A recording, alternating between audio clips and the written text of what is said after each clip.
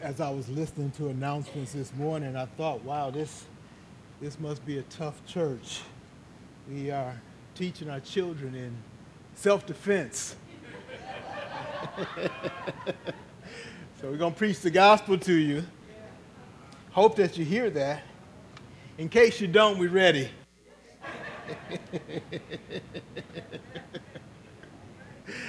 I always call on Wednesday during the summertime when we don't have truth seekers. We often have our youth from our truth seekers come and join us for prayer time.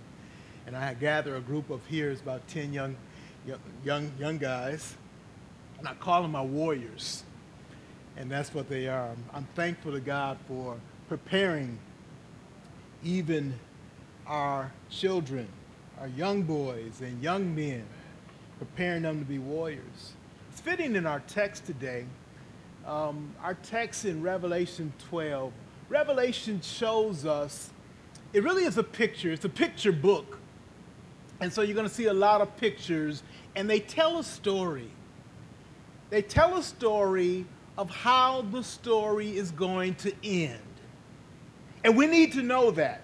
If you're reading the book, sometimes you want to flip to the back cover and kind of get a review, but you want to kind of know how this thing is working out.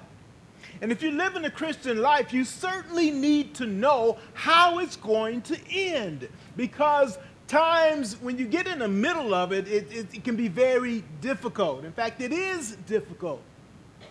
There's challenges that we face. But when we read to the end of the book and we understand what God has in store, we are encouraged to persevere. And so I think that the thought of Revelation is that God's people might persevere and recognize what he's doing at the end of things, so they can continue on right where they are. It's the life of the disciples.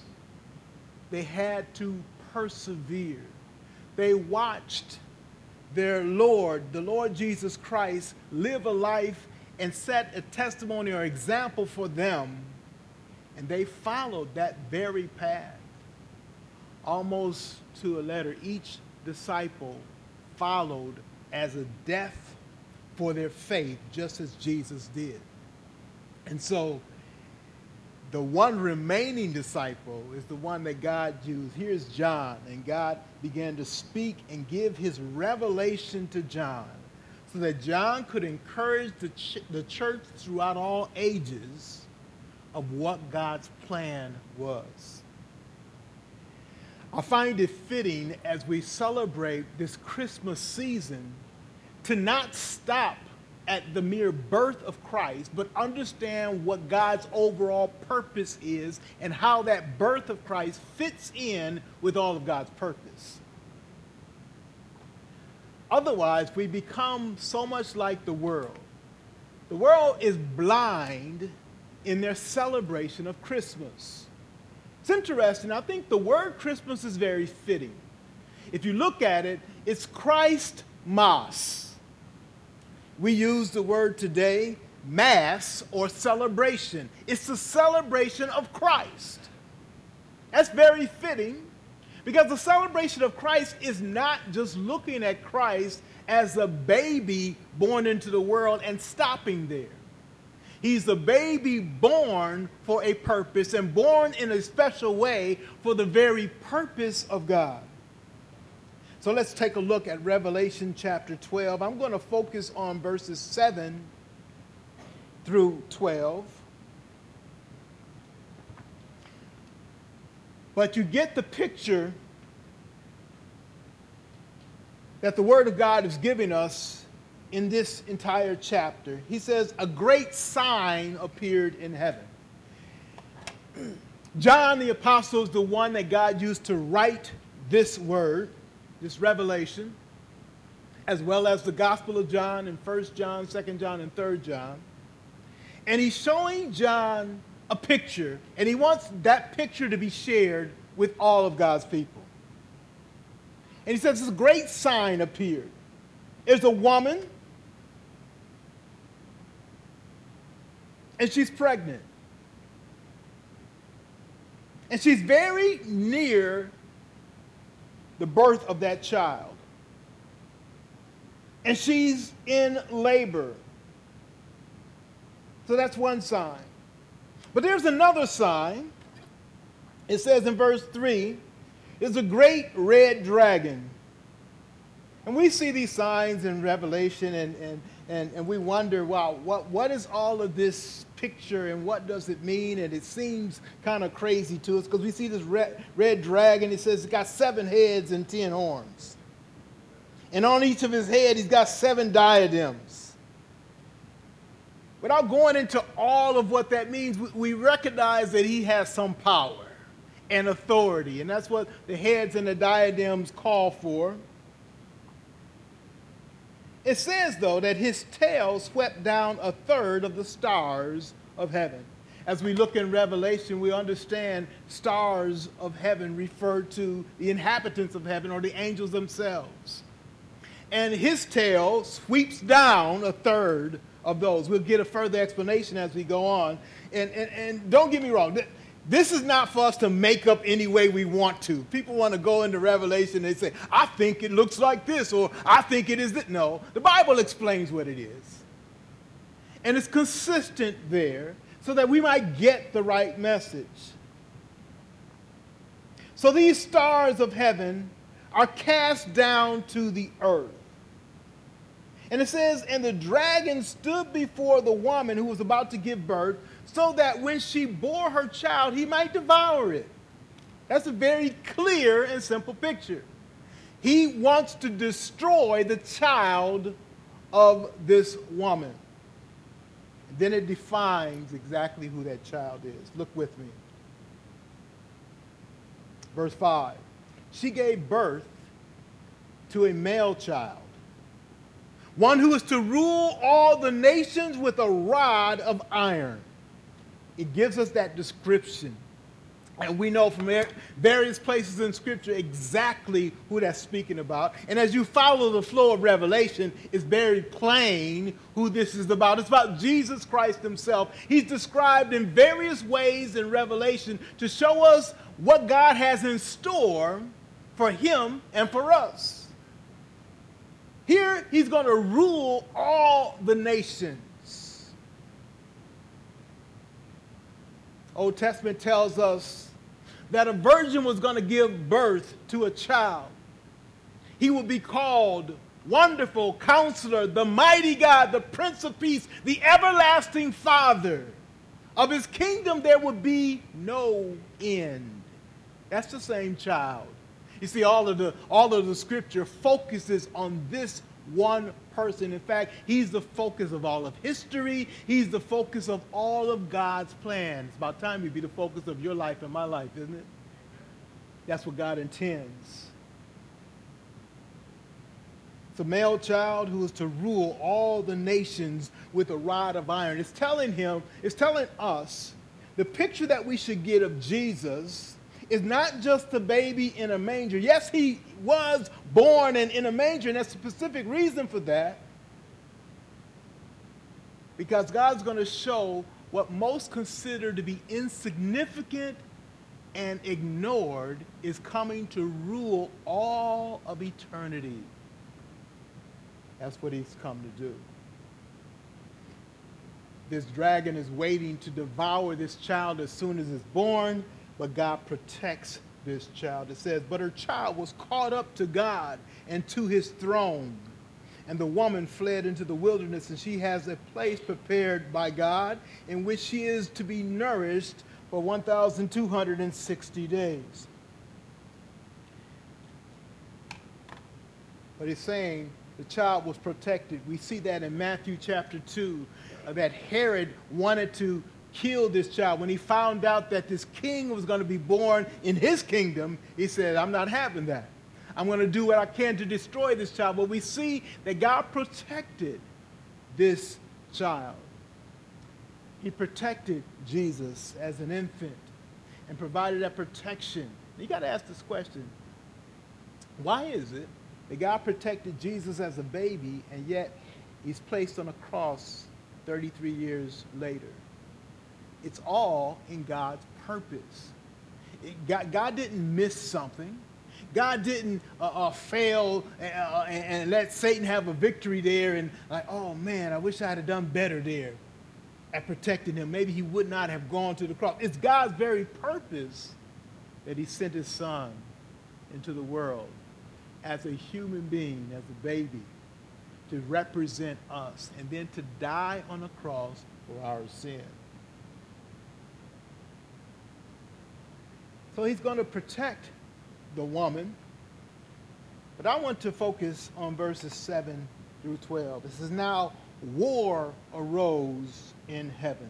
I think this gives us insight as to what it means in the very first part of this when it says the tail of the dragon swept down a third of the stars of heaven. It gives us the detail and explains that. War arose in heaven. Michael and his angels fighting against the dragon.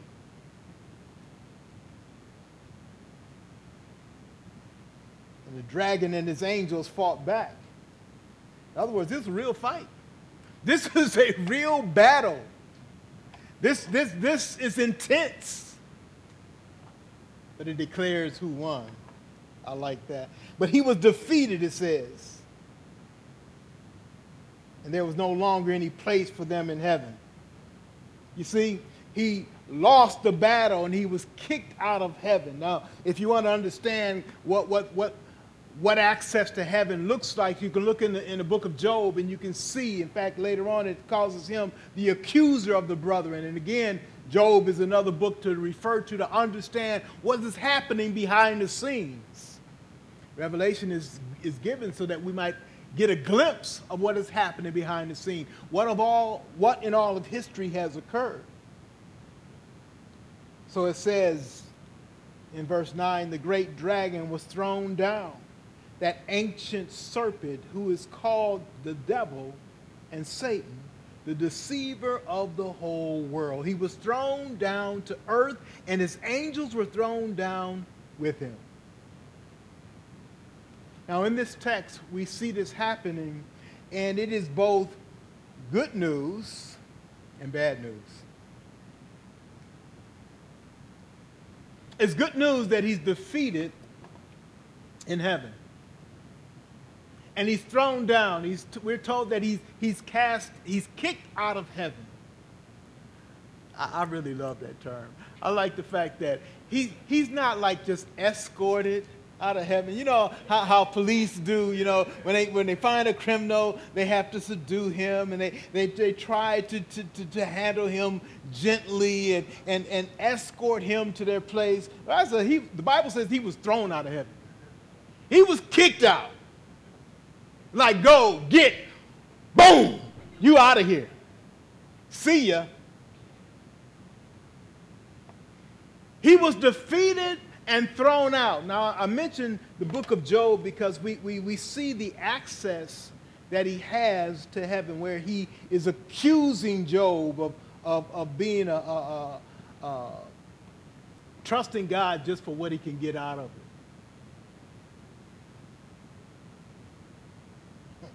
By the way, nothing wrong with trusting God for what you get out of it. We all trust God for what we get out of it. It's smart, it's wise, it's intelligent to trust God for the salvation that he brings to us. It's foolish to think that things that he gives and blessings that he gives on top of that are better than the true blessing itself.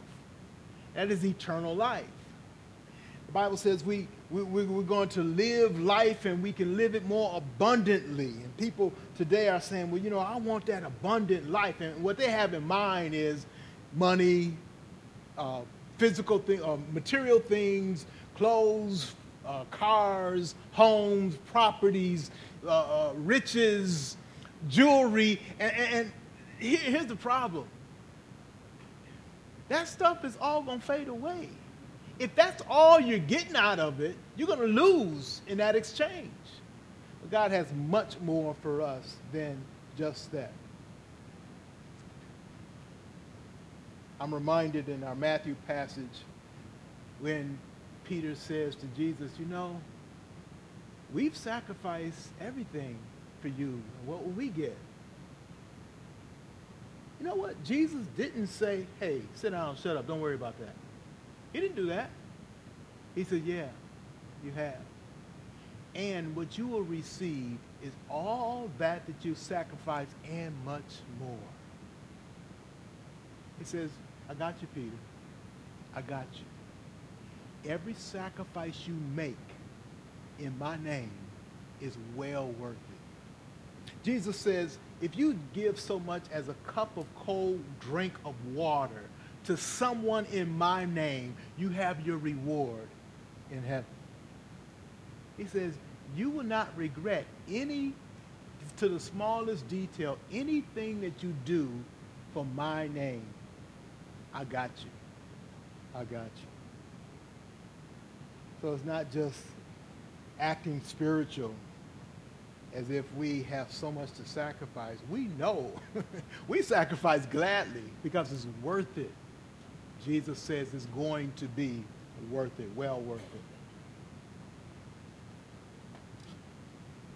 So Satan is cast down. He's identified here.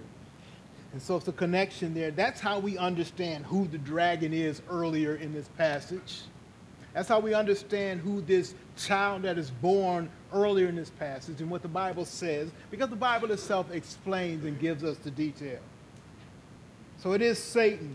He's called that ancient one, the ancient serpent, called the devil and Satan, the deceiver of the whole world. It shows us what his intent is, what he does. 24/7, we would say, his off time, his full-time job, deceiving the world. He's doing a good job at that. But it says he was kicked out. He was thrown down to earth, and his angels were thrown down with him. I want you to notice the announcement. It says in verse 10, I heard a loud voice in heaven. You notice something in Revelation. Revelation just simply unfolds the plan of God. It starts by identifying God on his throne in heaven, Jesus there seated with him as the Lamb. And going back to Revelation chapter 5, you see that God he sits on the throne and he holds in his hand these seals. He holds a scroll that has seals on it. It has 7 seals. In other words, this is his plan. This is what is going to unfold. And they asked the question, who is worthy to open these seals and tell us what God's plan is? And John is looking all around heaven and he's saying he was sad because there was no one worthy to unfold the plan of God. And then an angel tells John, hey John, don't be sad. Here comes someone who is going to reveal the plan of God and all that he has in store for us. And this someone is the Lion of the tribe of Judah. I love that description. He's called the Lion because he has come to conquer. But in the next verse in Revelation 5, he's also called the Lamb. He's both lion and lamb. And this, again, shows us the purpose and the plan of God. Too often we sing Jesus as the simple lamb, and that's kind of what his birth kind of pictures, one who comes with humble settings, humble beginning. He's wrapped in ragged cloths. He's laying in a manger as a baby in a place where cattle ought to be. Not fit for a king. He comes in full humility and in full humanity. But he won't always be just that. He's going to show himself in his fullness for who he really is. And that's where the lion part of that comes. One who has come to conquer, the King of Kings and the Lord of Lords.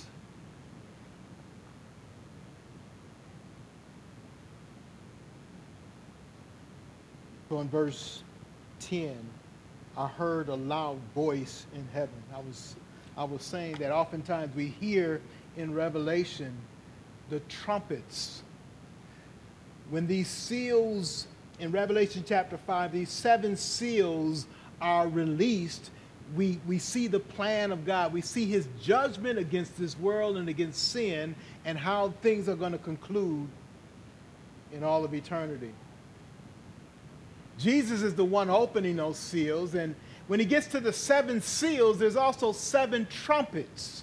And you can imagine a trumpet. A trumpet is to get your attention. The trumpet is a loud announcement. Trumpets were used to call the army together. It was called to send the troops out. It was called to let everybody know and to announce to everyone, this is what's happening now.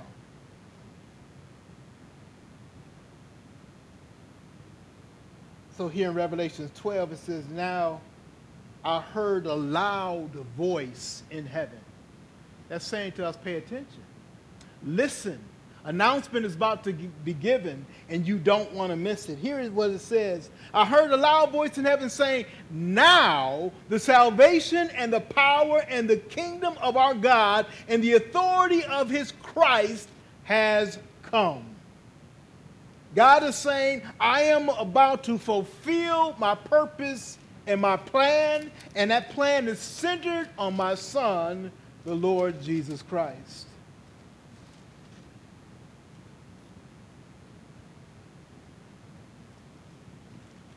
Look back a chapter in Revelations 11,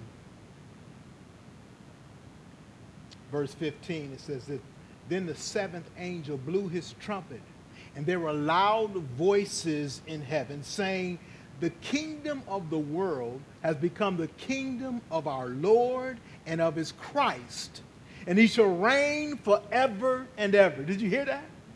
Did you hear that? The kingdom of our world has become the kingdom of our Lord and of his Christ.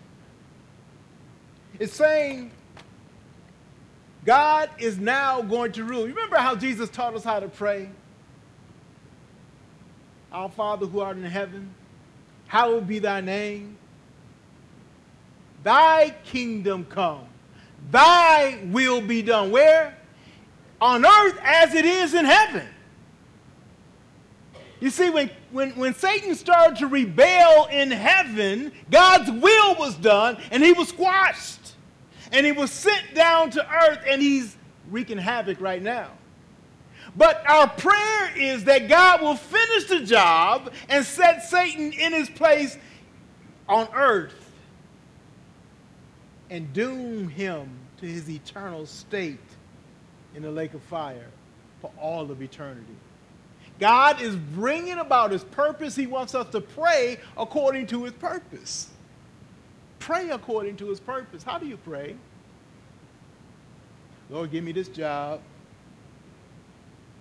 Lord, give me a raise. Lord, bless my flu so the symptoms go away. Is there anything wrong with any of those things? No.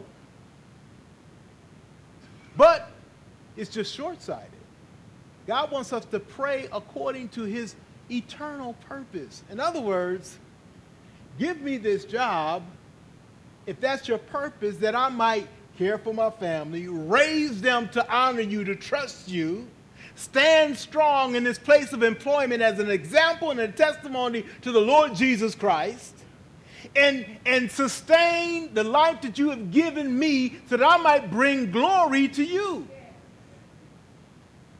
Don't stop short. He's doing this to bring about his purpose.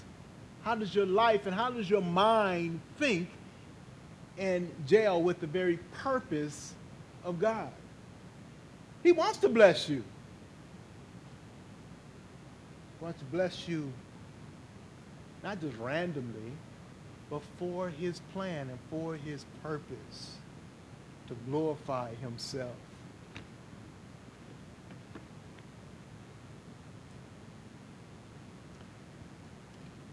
Back to Revelation 12, verse 10. And I heard a loud voice in heaven saying, now the salvation and the power and the kingdom of our God and authority of his Christ has come.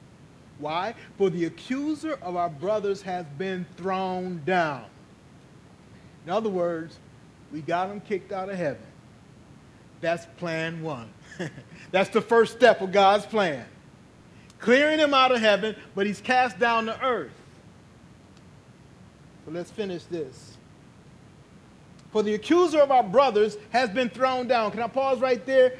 It explains what the purpose of Satan is. He accuses before God those who trust in God. He's trying to bring accusation against us. And that's, I love the book of Job. The book of Job kind of plays out this whole idea. Behind the scene, Satan comes to God and says, well, actually it's God who says to Satan, have you considered my servant Job? Let me back up a little bit. God says to Satan, what you been doing? And Satan says, I've been walking to and fro on the earth, doing my thing. I want you to notice something in there is that he works under the complete sovereignty of God. He doesn't do anything outside of what God allows him to do. And he reports directly to God. In other words, he's not just doing his own thing outside of God's control. What you been doing, Satan? Tell me. Well, I've been going to and fro on the earth, doing my thing. And then God says to him, in your to's and fro's, have you considered my servant Job? He's a righteous man. He's upright. Can you imagine for God to give that testimony? He's bragging on Job to Satan. And you and I say, whoa, what if he bragged on me? But be careful a little bit, all right? Because Satan don't like that, and you got to be willing to go through what Job went through as well. But don't be afraid of that, because God will give you the strength and the power to endure that as he did to Job. But he also strengthened you and purify you in the process. And that's what he does with Job. And so he tells Satan, have you considered my servant Job? And Job is the accuser of the brother. He said, Job ain't all that. Satan is the accuser of the brother. And he says to Job, Job ain't all that. Just let me have him. This is what Satan says to God. Job is doing that because you shielded him and protected him.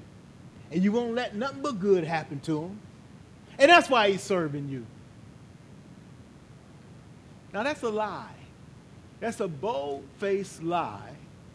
But that's what he comes. He accuses the brethren, believers, before God. Of course, God knows the truth. But he allows a little test to be made. So he says to Satan, that's what you think, huh? All right. I'm going to let you mess with him a little bit, and we're going to prove you wrong. Anything that he owns, anything that he has, you can touch, but you can't touch his body. Satan said, okay, let's see. And that's exactly what he does. He destroys strategically the possessions of Job, even up to his servants and his very family members. And at the end of that bout, that's round one. At the end of that round, God says to Satan, see, you've done all that you could, and still Job is saddened, but his faith is strong in me. He hasn't turned against me, because Satan claimed that Job would just curse him to his face. But he doesn't. He says, the Lord is given, the Lord has taken away. Blessed be the name of the Lord. He is the accuser of the brother. Now, round two goes, and he does that again, and this time he affects Job's very body. We'd ask the question, why does God allow that? Well, I'll tell you what. He allows that for our sake. For Job to be a testimony to encourage us in so many different ways. To let us know, and going back to this revelation, we need to understand that Satan is doing his thing on earth right now. He's all around, and he's causing havoc. Now, that can be scary unless you're trusting in Christ. But the ones who aren't trusting in Christ don't even believe that, so they're just dumbly naive. Don't even know the danger that they're in. But Satan is around, and he's doing all that he can. And yet God is protecting his own through that. Revelation 12 says, the accuser of our brothers has been thrown down, who accuses them day and night before our God. But look at verse 11. And they have conquered him. They have conquered. Who is the they? The brethren, the believers in Christ. How do we conquer Satan himself? How can we conquer? This is the one who was at war in heaven. He had the audacity to wage war in heaven. Now, he was defeated, but it wasn't an easy battle. It was a fight. He lost. How can he be conquered? Well, the key here. They have conquered him by the blood of the Lamb. Now, if you're not a believer, that probably doesn't even make sense. And if you are a believer, that's an amazing statement. How in the world can the blood of the Lamb bring victory?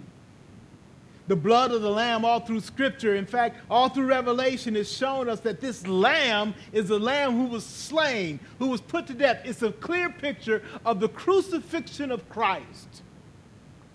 Satan was conquered when he put to death and inspired evil people of that day to put Jesus to death. How did that conquer Satan? It's amazing, the plan of God, that he would use what most would think as defeat to bring victory. And that's exactly what he did. He had it in mind all along. If Satan was smart enough, he'd have simply understood the word of God all the way from Genesis to understand that a sacrifice was to be made for sin. This had to be an innocent sacrifice. God would provide that. He did for Adam and Eve. He highlighted in Cain and Abel. In the sacrifice that Abel brought that Cain did not bring, that God accepted Abel's offering and rejected Cain's offering because it had no blood. It was not an animal sacrifice. Jesus is the Lamb of God. When he came in his ministry, John the Baptist said, behold, the Lamb of God that takes away the sin of the world. He is the substitute for us. It says the blood of the Lamb. That means he had to be killed on the cross. His blood had to be shed so that our sins could be paid for. This is how God conquered Satan. This is how believers in Christ have victory over Satan through the blood, not just any blood, but the blood of the Lamb. The blood of the Lamb. We have that same victory today when we trust in the crucified and risen Savior, the one who is the only acceptable payment for our sin, Jesus Christ.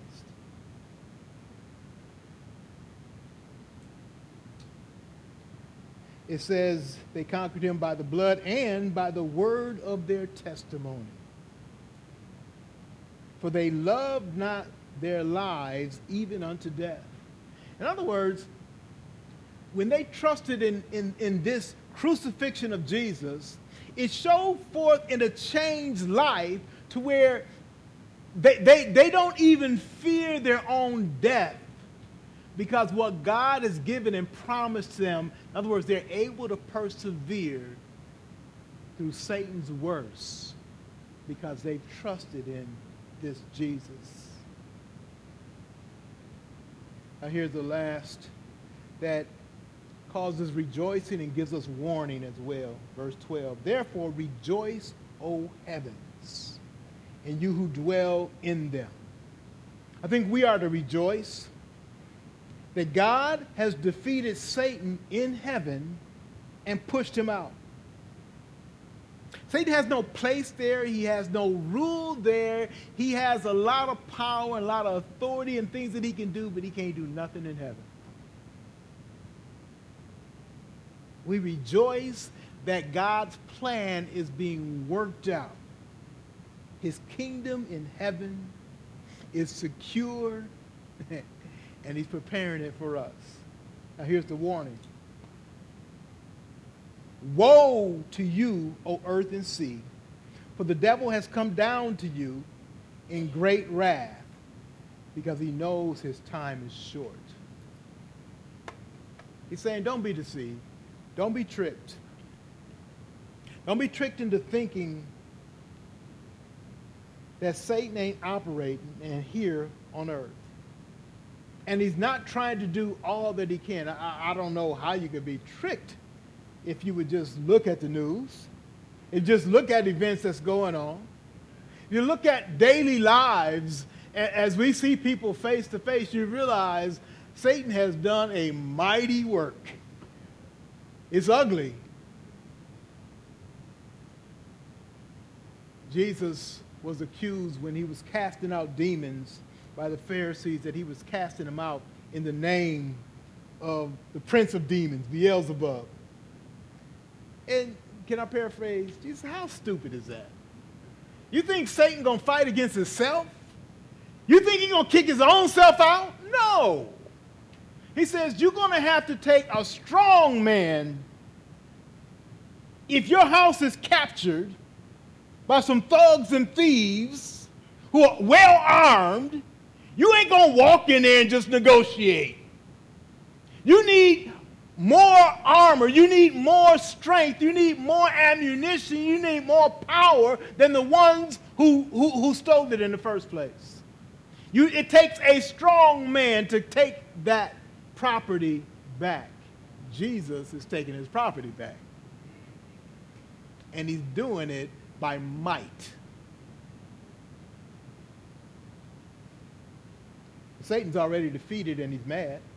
And he's been sent down to earth. And the warning here is, don't think,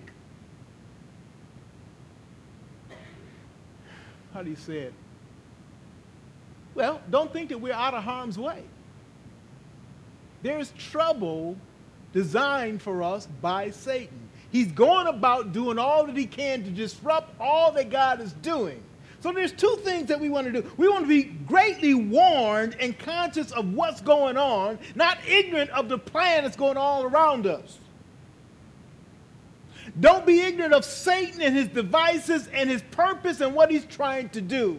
If you don't think Satan is trying to destroy you, you're foolish.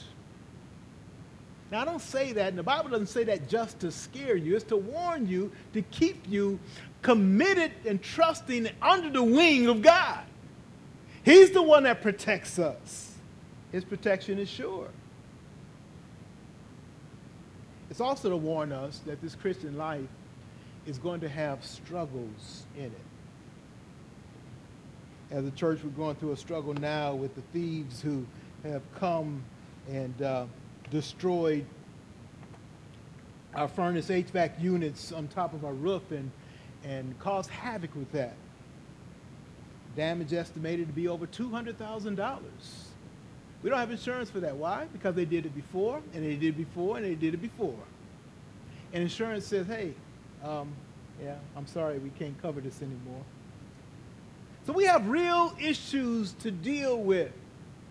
But are we discouraged? No! They asked me on a news report, are you going to consider moving out of this neighborhood? Are you kidding me? This is where God has placed us. There's no way, nowhere in the Christian faith that we ought to consider where we minister because of the dangers there. God placed us in the middle of danger. He placed his son in the middle of danger. This ain't our home. We're surrounded by the enemy, outnumbered here, but guess what? In heaven, he wasn't outnumbered. God is not outnumbered. The angels outnumber Satan's angels 2-1. And God is going to bring about his purpose and his plan. He wants us to hold tight. He wants to fight strong. He wants to remain here and be faithful until he comes. There's a job to do. There's a testimony that needs to go out. There's a gospel that needs to convince. There's a gospel that needs to change and transform lives. And where do lives need to be transformed? Right here. Right here. Do we dare go anywhere else? No. No, what we do is we trust God to give the resources, both spiritually, to encourage our hearts, and physical. You know, he's always responded to our need of resources. The very seats that you're sitting on right now were donated to us by a church as they developed and grew in their building. So here, take these and start your church with this. God is blessed in so many ways. It's just amazing. We'd be foolish not to trust in the plan of God and also in the protection of God. People say, well, it's a danger living on 35th Street, north side of Milwaukee, and ministering there. Sure it is. Can you tell me where it's not dangerous? Now, I agree, it's more dangerous here than other places. But God wants his gospel here. God's people need to know this, that Satan is there. He's doing his work. But just as God protected the mother who was pregnant, who was about to give birth to this baby in front of this dragon who's ready to devour. And again, that's just a picture of Satan and his schemes. God protected that little baby. He protected him all through life until he was on the cross. God purposed that he die. That's part of God's purpose. That's part of God's plan. We need to be in the plan of God, knowing that God will protect us for the work and the ministry that he calls us to. And if his purpose that I get shot in the pulpit, so be it. Bring it on. I'll be with the Lord. You'll be remaining here to continue the work of God. And you better keep on. And you better continue on in it. Trusting in God's purpose, his protection, and his plan. He lets us know Satan is doing his thing, but we don't have to run and hide. We work in the power and the protection of God. It encourages us to continue on. Satan, he's just mad because he already is lost. He knows where he's headed. We know where he's headed. He wants to take as many with him. And we say, no, Lord, we're praying for folks right now. We're praying for folks right now in this congregation that don't yet know Christ. You're here for the purpose, the plan of God was to bring you in your life to hear the gospel. Are you on the right team? Are you trusting Christ? Is your whole life laid on the foundation of Jesus Christ? We invite you to do that right now. Trust him. Turn your life to him. And if you have trusted Christ, we want to encourage you to obey him fully. Don't take a break. Don't take a vacation. Don't do something else. Trust, obey, and follow him fully, knowing that God is going to protect you for his purpose. And if it's his purpose for us to endure as Job endured, trust that he'll walk us through that. And in the end, just like Job came out shining, he came out better than he went in.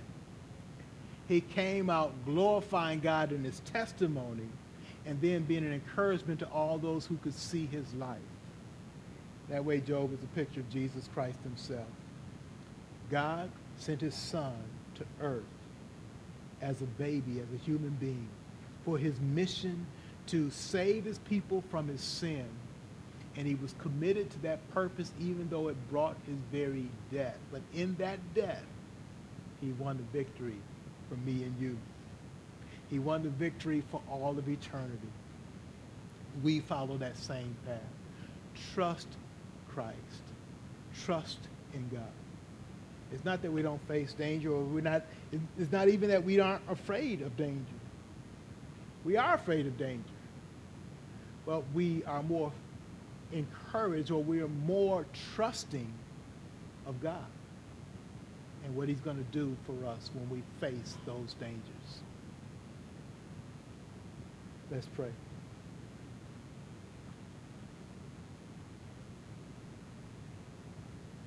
We thank you for revealing your plan to us, Father, through your word. We want to be faithful in the task that you've given us. We want to be faithful in our individual lives. Parents are called to be faithful raising their children in this wicked, violent, vile world to honor you, to be warriors for you. Husbands are called to be the example in the home, to lead according to your purpose and your will, in your love, and give your direction. Wives are being called to follow you and trust you in submission to their husband, in obedience to you, raising children that will glorify you. Singles are called, Lord, to commit themselves fully to you, to push away, to resist sexual temptations and all the things that the world is throwing at them, but to be committed to you, to take your gospel out to people who are just like them but need to hear the gospel, need to see the gospel alive in their lives. Widows and widowers are called to trust you for your companionship, for your faithfulness, for your love, to share their lives with others who need to see their faith and walk as they walk. They've experienced sorrow, but you have called them to be faithful to the end. As spouses who were faithful, now you're calling them to walk that same path and demonstrate that in their lives. So Lord, I pray that each one of us, in whatever state we are in, that we submit ourselves to you right now. This Christmas season just highlights and shows us your purpose and your plan. We're thankful, Lord, that it includes us. You chose us. You brought us to faith in Jesus Christ. And you're bringing others to faith in Jesus Christ. So we just want to be faithful to you. We thank you for the encouragement from your word, the encouragement from the saints who walk the same path that we are walking now. And we pray that you would just stir up that faithfulness in your people today. In Jesus' name we pray. Amen.